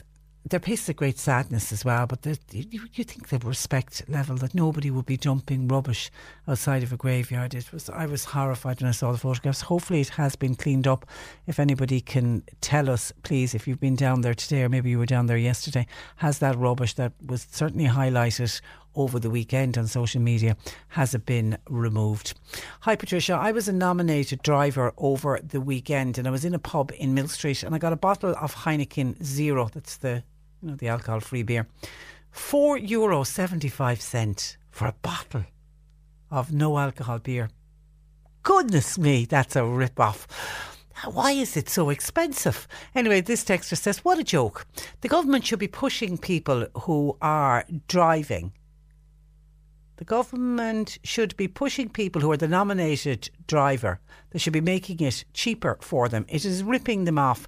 By the way, you can buy 4 bottles of the same no alcohol beer. You can get that in a shop or an off licence for €6 for 4 bottles. What a joke. I think they should be around €2 a bottle, or maybe $1.50 a can, but no more than that. Yeah, at least have it on par with how much a mineral is, or a fizzy or a still water. And I know, people say, sure, why did you just drink a glass of water? Why did you just have a mineral? But if you're out there and you're socialising with people, and if everybody else is having a beer in hand, you we've discussed this before with people, you sort of feel you're more part of the gang, and there also isn't the constant nagging. I heard of some people who did dry January, and when they did attempt to go out And not the abuse, but the slagging that they were getting. No, you're off the drink. Or the famous one in Ireland for a female, any female who attempts to do dry January or go out with the girls and you're drinking a glass of water or having a glass of mineral and something to tell us that you're pregnant is one of the famous ones that get asked. But people sometimes feel under pressure when they want to go out and not drink. So that's why having a beer in hand, non-alcoholic beer, but I certainly did not realise that it was that expensive. €4.75. That works out as an expensive night out for the nominated driver, the designated driver, who is opting not to drink so that he can drive everybody home. And well done to you, by the way, for doing that. Patricia, the speeding laws and the enforcement of same that you've been discussing earlier in the programme are clearly for revenue raising purposes. The safety aspect has been pushed aside. I drive around 55,000 kilometres a year. It's a full-time job to watch the changes in speed limits. It's 27 kilometres to travel from Macroom to the beginning of the Ballincollig bypass. The speed limit changes 9 times on that 27 kilometre journey. That's a change every 3 kilometres on average. It's shooting fish in a barrel. Also, it's not the fine that's the problem. It's the penalty points that come with the speeding ticket. They are now being used by insurance companies to deny and raise the cost of insurance. I had 6 penalty points at one stage. My insurance premiums doubled once I went over 5 points. And that was at the cheaper end of the scale. Some insurance companies wouldn't even quote me because I had 6 penalty points because I drive as a commercial vehicle. And that's from a mid-Cork listener who is doing his best to try to keep within the speed limit and just, whatever, every now and again goes just over and happens to get caught. Thank you for that. And it was Michael raised this who joined us, who reckons that it is and would be agreeing shooting fish in a barrel, particularly when they are putting the speed van at the top or near the climbing lane. It's almost like they're trying to catch people out. Listener says, I agree with Michael, who joined you in the last hour talking about the speed cameras. I drive the Killarney-Killorglin road a lot. The speed van used to park outside Fossa Church. Now that was in the 50 kilometre zone. Understandably, correct place for them to park as it's near a school. However, now it's been moved to beyond the gap, which is where the 100 kilometre zone is. Why? Because people are gaining speed coming down the hill and hence more money for the coffers. Yeah. And it annoys me that we're getting more and more of those calls coming in. It really does, because it was never the idea and the reason for those speed cameras were never introduced for that reason. David in Drina in West Cork says, I gave my life truck driving. I was at it for over 25 years. But if you're driving, you can never keep looking at the speedometer. I always stay and hover around the 98 kilometres per hour, just under the 100. But sometimes you need to keep your eyes on the road and you can end up going over the 100 kilometres. You don't do it on purpose. It's just if you're concentrating on where you're driving and suddenly you're just gone over the 100 kilometres, and that's where people are getting caught, which is just simply not fair. Also, by the way, says David in Drina, I have a landline, but I have to have it for my personal alarm. I feel as the costs with the landline keeps increasing, it is really, really catching elderly people. There should be no landline charges for older people. It's simply gone too high, but many of us, like myself, says David, need it for our personal alarm. Can I just on that, and somebody might be able to clarify this, because I remember this coming up before when the cost of a landline went up. I'm open to correction, but did somebody not contact us and say that they've got a personal alarm that is connected to their mobile phone, that you can have it linked to a mobile phone as well?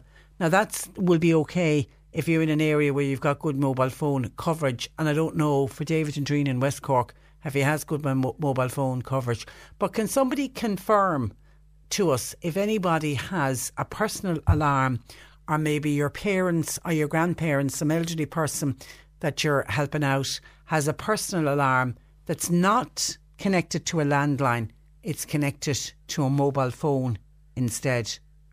Because a number of people are contacting us saying they'd love to get rid of the landline. if to get rid of the nuisance cause, if nothing else, but they say they can't because of that, having their personal monitored alarm connected to the landline, and of the belief that that panic button can only be used with a landline. It can't be used with a mobile phone. I just have it somewhere in my mind that somebody clarified that a couple of years ago. So if you can tell us, please do. 1850 333 103. John Paul taking your calls. By the way, the phones have been extremely busy today, so apologies if we're not getting to all of your calls. You can text or WhatsApp 0862 103 103, and you can email Patricia at c103.ie. The C103 Cork Diary. With Cork County Council, supporting businesses, supporting communities, serving Cork. Visit corkcoco.ie.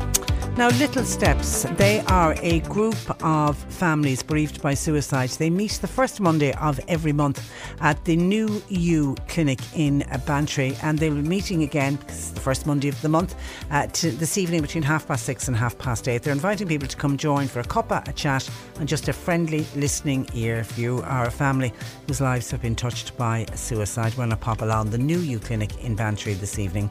Enrolment open at Scull Iasagon Infant School in Mallow, that's tonight at 7 o'clock. While Sensational Kids, that's the charity in Clonakilty, they're holding a free speech and language drop-in advice clinic on Thursday of this week between 10 a.m. and 12 noon, and between 6 and 7. That's in the West Cork Technology Park. And the monthly meeting in honour of St. Pio, that goes ahead in St. Joseph's Church in Lismire. That's on Wednesday at 8 o'clock. And a panel of experts will speak on a range of topics of interest to women in agriculture this Thursday night at 8 o'clock in the West Cork Hotel in Skibbereen. I'll be your MC for the evening, and it is a free event. Please come along. And thank you to Eileen to say hi. Lovely day here in Bantry. Yeah, it's a beautiful spring day. Get out and enjoy it if you can. Eileen says, yes, you can have a personal alarm without a landline. Community Alert in your area should be able to sort it out for anyone. I knew that came up before, and that's because a lot of people are only hanging on to their landline because they believe that their panic button will only work with the landline. So get in contact with your Community Alert coordinator, please, for anyone who would like to, who feels the landline's costing them too much, are the ones who are getting played with these nuisance calls. And a couple of other people along with Eileen telling us that yes, you can have it on your mobile phone. Thank you for that. Only for having relatives in America, says Anne, my landline would be long gone. And hi Patricia, I heard your comments on low alcohol beer. I used to drink Caliber back along with other non-alcoholic lagers. It's listed as lager or ale, and therefore it's taxed accordingly. That's why it's as expensive, if not more expensive in some cases, than alcoholic beer. Also, I've been told that the same minerals are sold in shops and pubs are supplied at different prices by distillers.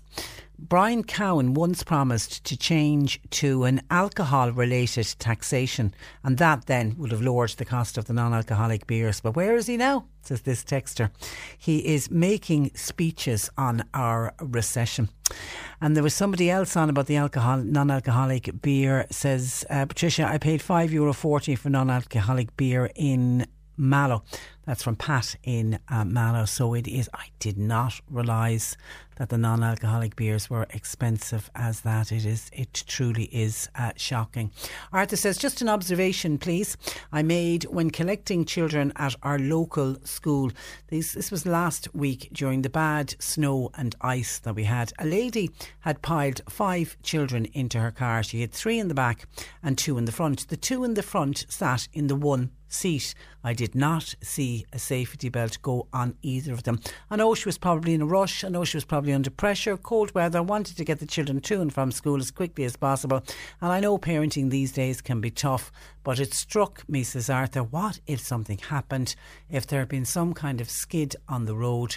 I'm just wondering what others' thoughts would be on this. And I also would like you to give it out as a word of warning for parents. Now, do I assume that this lady normally doesn't have 5 children, that she doesn't, all 5 children aren't her own? She was obviously just helping out somebody because of the cold weather, was that it? And she was offering somebody extra lift home. Because I take it nobody is bringing the 3 children in the back would be okay because they'd all have safety belts. But I take it nobody is putting 2 children into the front seat without either of them wearing a safety belt, or maybe one put the safety belt on.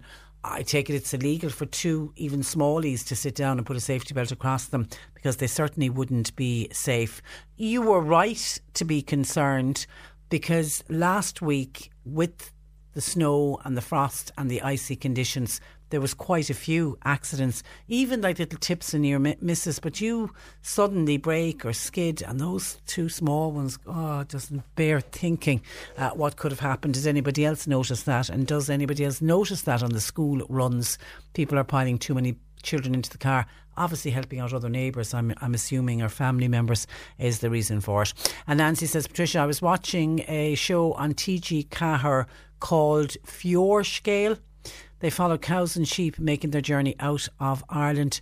It was the treatment of the animals, especially once they left the EU and were brought to Egypt and the other countries. These are live animals outside the EU. Shocking. I didn't see it, but I know John Paul sent me on a link to it last Friday, and when I saw that the link was animal cruelty, hands up, I didn't look at it. I couldn't look at it, and then I didn't see the programme either. But I take it, Nancy, from your call, you were shocked by it. 1850 333 103. If anybody else happened to see that programme on TG Cahir, and it is to do with the live transportation of animals out of this country and out of other EU countries to the Far East. It seems they are treated in a dreadful condition. Doesn't even bear thinking about. When driving past, this is from somebody signed OC. When driving past road surfacing work at Barley Hill/Derry in the Rosscarbery area one evening, I saw wet patches on the new gravel base. When passing next morning, the wet gravel was removed and coarse chips or hardcore was in the same patch. I wonder, was a drain put in to remove the water? A farmer would dig a drain to dry a wet patch on its field. Will the same patches of finished road be good or as full of potholes as it was before due to the water underneath, says OC. I don't know, but OC, we often get reports in of people saying that the pothole was filled in and there was water. There was nothing done about the water and the reason that the water got into the pothole, and then lo and behold, within a month or 2 we would have people back on saying just that the pothole is back, and back 10 times worse. Okay. This is the Cork Today replay on C103. Annalise Dressel, the Health Hub Times Square in Ballincollig, joining us. Good afternoon to you, Annalise. Good afternoon, Patricia. And we will do our very best, but we are just inundated with questions for you. Let me start with a question on cholesterol. I'm trying to reduce my cholesterol, says a texter. Is it okay to take cod liver oil? And what about lamb's liver and palm oil, as it's in so many foods? Advice, please. Yes, so definitely the cod liver oil is fantastic because it will help also to bring up your good cholesterol. So we have 2 cholesterols, HDL and LDL. LDL is actually a protein, but it carries cholesterol that we make in our liver to all the different cells around the body. And then HDL is a little protein that goes around and picks up all the cholesterol we don't need and brings it back to the liver to get rid of it. So if you've got very high HDL, it means that your body is very good at getting rid of cholesterol from cells that it doesn't need. So cod liver oil will increase that. It's also great for for vitamin D as well, and it's lovely for the skin and the bones. So there's a few reasons to take it. The second thing then, lamb's liver is, I think liver is an amazing food, and I'm a big fan of of liver myself. I love it. It's very naturally low in fat, and it's full of iron, so it's really, really good for the blood. And it's very, very nutritious, very lean protein, and it's a great one if you do a nice onion gravy. It's absolutely delicious. I think it's fallen out of fashion, but I think we should bring it back. And then the third one was palm oil, and there was a big fright about palm oil about a year ago.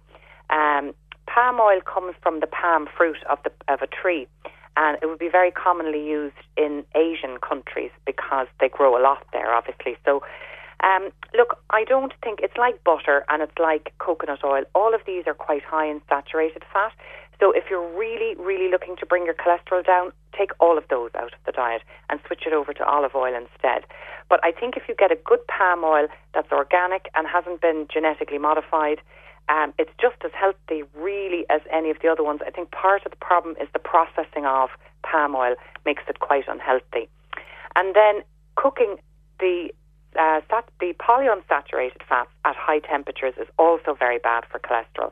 So you should never fry with sunflower oil, canola oil, sesame seed oil, hemp oil.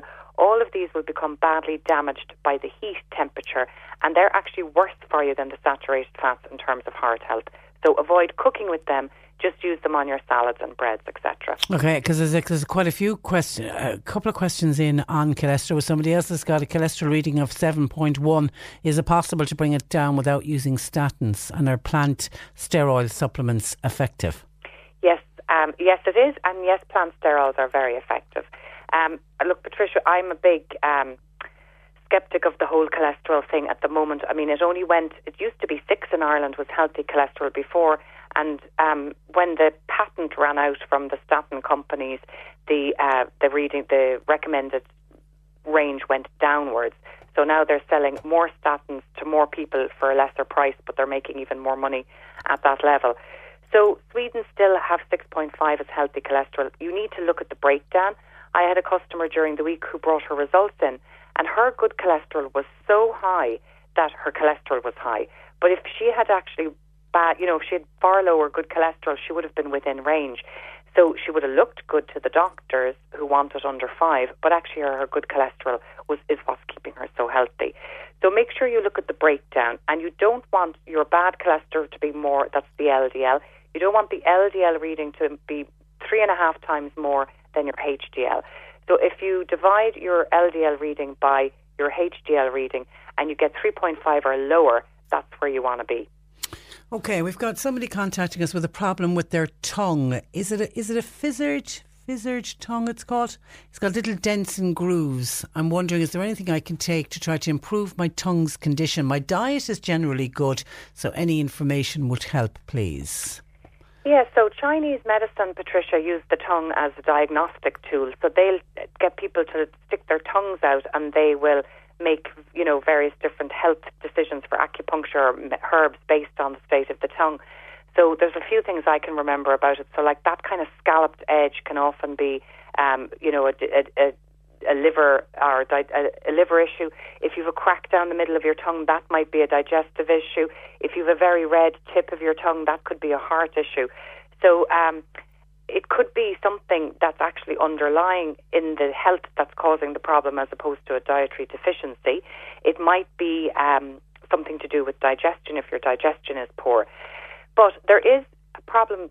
One of the symptoms of a deficiency of a B vitamin is called glossitis, which is a kind of a red pitted tongue. So if you take a good quality, high strength B complex for a month or two and see does that resolve it, it could be a deficiency of that. Otherwise, take a look at the digestion. Okay, because somebody else says, my husband suffers from ulcers on his tongue. He's tried lots of things. He's even been to a consultant, but nothing so far has worked. The consultant told him that he has too much acid in his stomach and gave him tablets, but they were of no use. Would appreciate any help from Annalise. I see that quite a lot, Patricia. Mouth ulcers are little blisters on the tongue. So it could be a number of things. Now, the very most common thing and the first thing to rule out is that he's not allergic to sodium lauryl sulfate in the toothpaste. So I would switch to a natural toothpaste that has no sodium lauryl sulfate in there. And there's neem toothpastes that are very naturally healing and disinfecting for the mouth. And the lovely thing about these toothpastes as well, Patricia, is that they do get rid of bad bacteria, but they encourage the growth of the healthy bacteria that we want in our mouth to keep our mouths and our gums healthy. So that would be the first thing I would do. The second thing it could be might be a kind of an allergic reaction to something. Often citrus fruits can be the cause, or sometimes for some people it could be berries are the cause. So take a look and see, remove those perhaps from the diet and see does it improve. And then in terms of treatment, you could maybe try the colloidal silver spray. It's great for healing and for kind of taking the pain out of things. It's perfectly natural.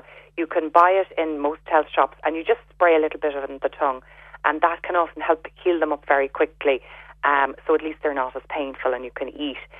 So try the combination of those things, and in my experience, 9 times out of 10 it clears it up, because it's a very common problem. Could you ask Annalise, please, what she recommended a few weeks ago for faster healing of a broken bone? I was talking about comfrey, the herb, Patricia. Its own name was Knitbone.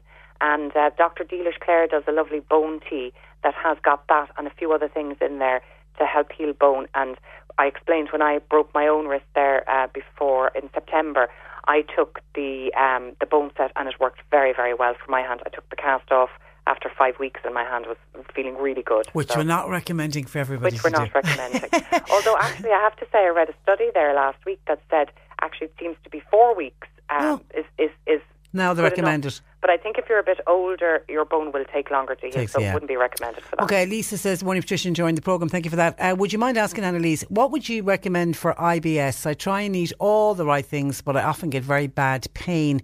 Any suggestions welcomed? Always enjoy. Annalise thinks she's a fantastic person. Have a nice day. Thank you, Lisa. Thank you very IBS. Much. So IBS is a very difficult one, Patricia, because there's not a one thing that causes. Basically, it isn't really it's not a thing anyway. It's just that it's an irritable bowel. So it's a collection of symptoms as opposed to, catching. It's not like ulcerative colitis or Crohn's disease, which is autoimmune.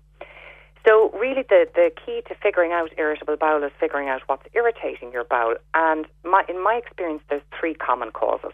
The first one is that you're intolerant or allergic to certain foods. Now, it's most likely to be an intolerance or a sensitivity, because an allergy is generally picked up. So I do the tests here, Patricia, the blood tests for food intolerance, and the most common one that comes up all the time is egg. I know people would always think it would be gluten, but actually egg comes up for my people more than anything else. Dairy is another big one that people are intolerant to. Pea, peanut, and then gluten and yeast.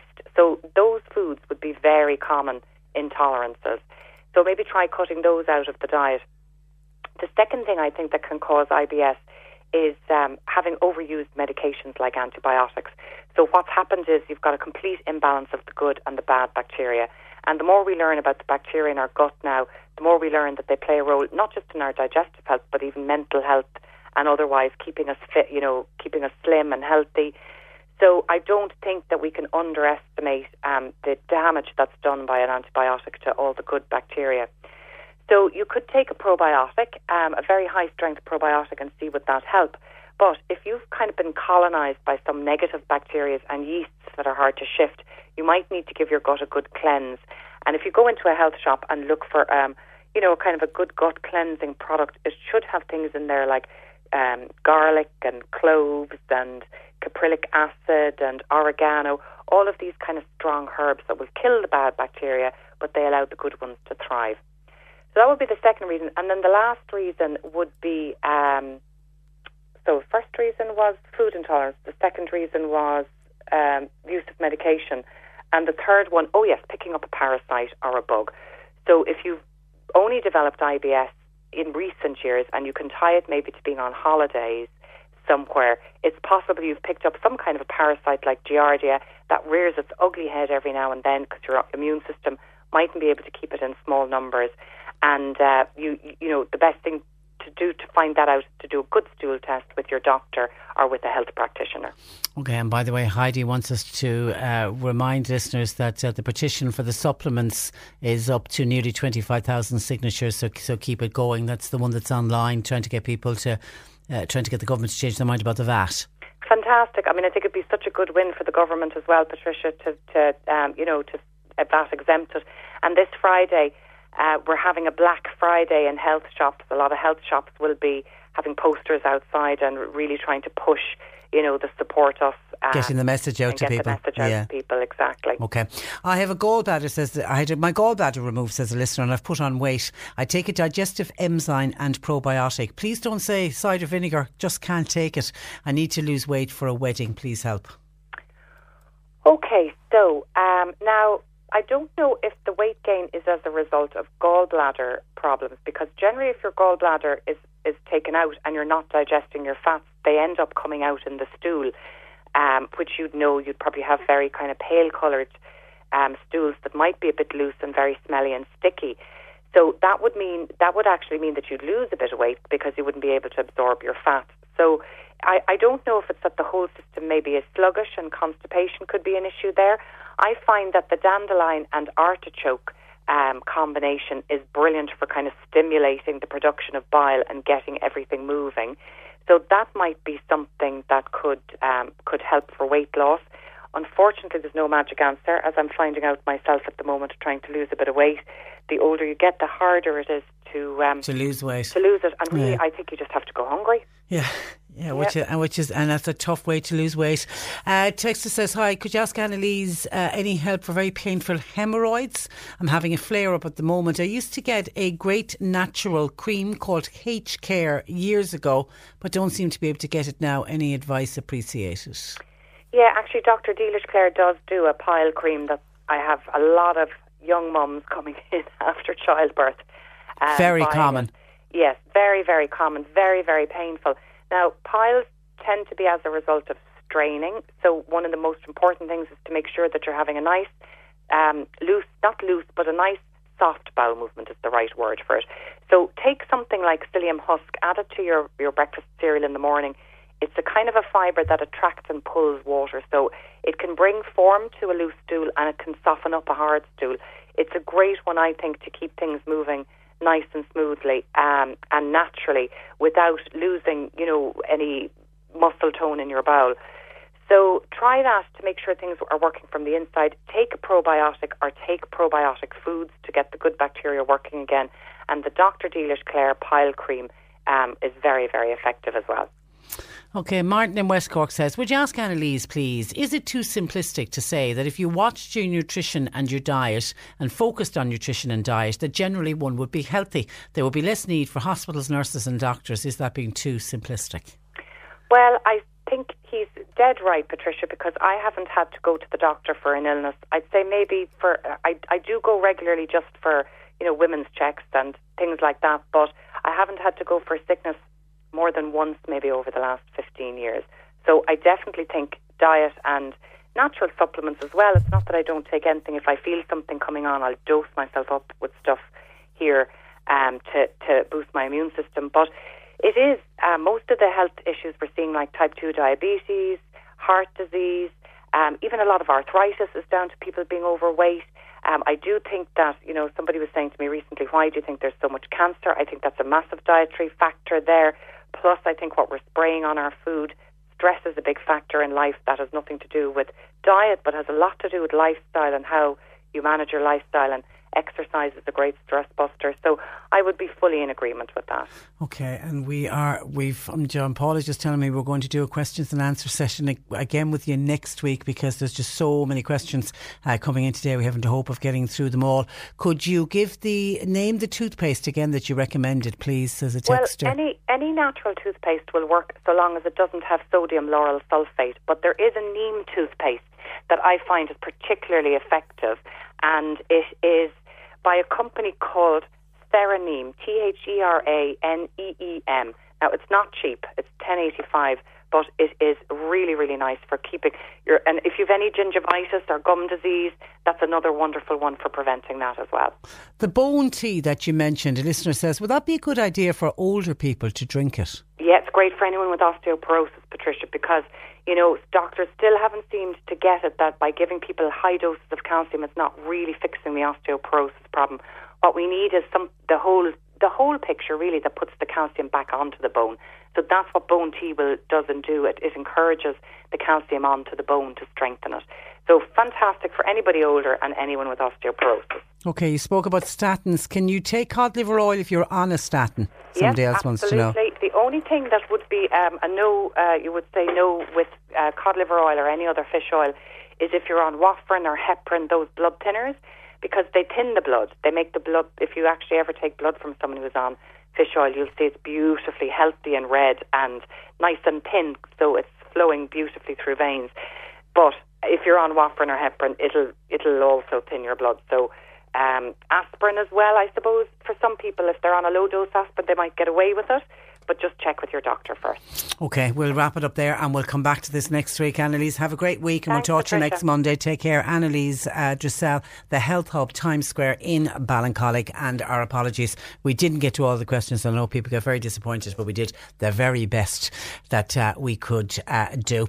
Now, that's where I leave you for today. Before I go, do I have quickly time to mention this? I've been asked to send greetings from Clonakilty. Congratulations to Jimmy Healy for winning the first heat of the Irish Heart Foundation's Over 60s Talent Competition. It was held last night in Glen Rovers. The club looked after everybody very well and they had a wonderful night out. So congratulations. That's where I leave you. Thanks to John Paul. We'll talk to you tomorrow at 10 o'clock. Until then, I'm Patricia Messenger. Planning for your next trip? Elevate your travel style with Quince. Quince has all the jet-setting essentials you'll want for your next getaway, like European linen, premium luggage options, buttery soft Italian leather bags, and so much more. And is all priced at 50 to 80% less than similar brands. Plus, Quince only works with factories that use safe and ethical manufacturing practices. Pack your bags with high-quality essentials you'll be wearing for vacations to come with Quince. Go to quince.com/pack for free shipping and 365-day returns.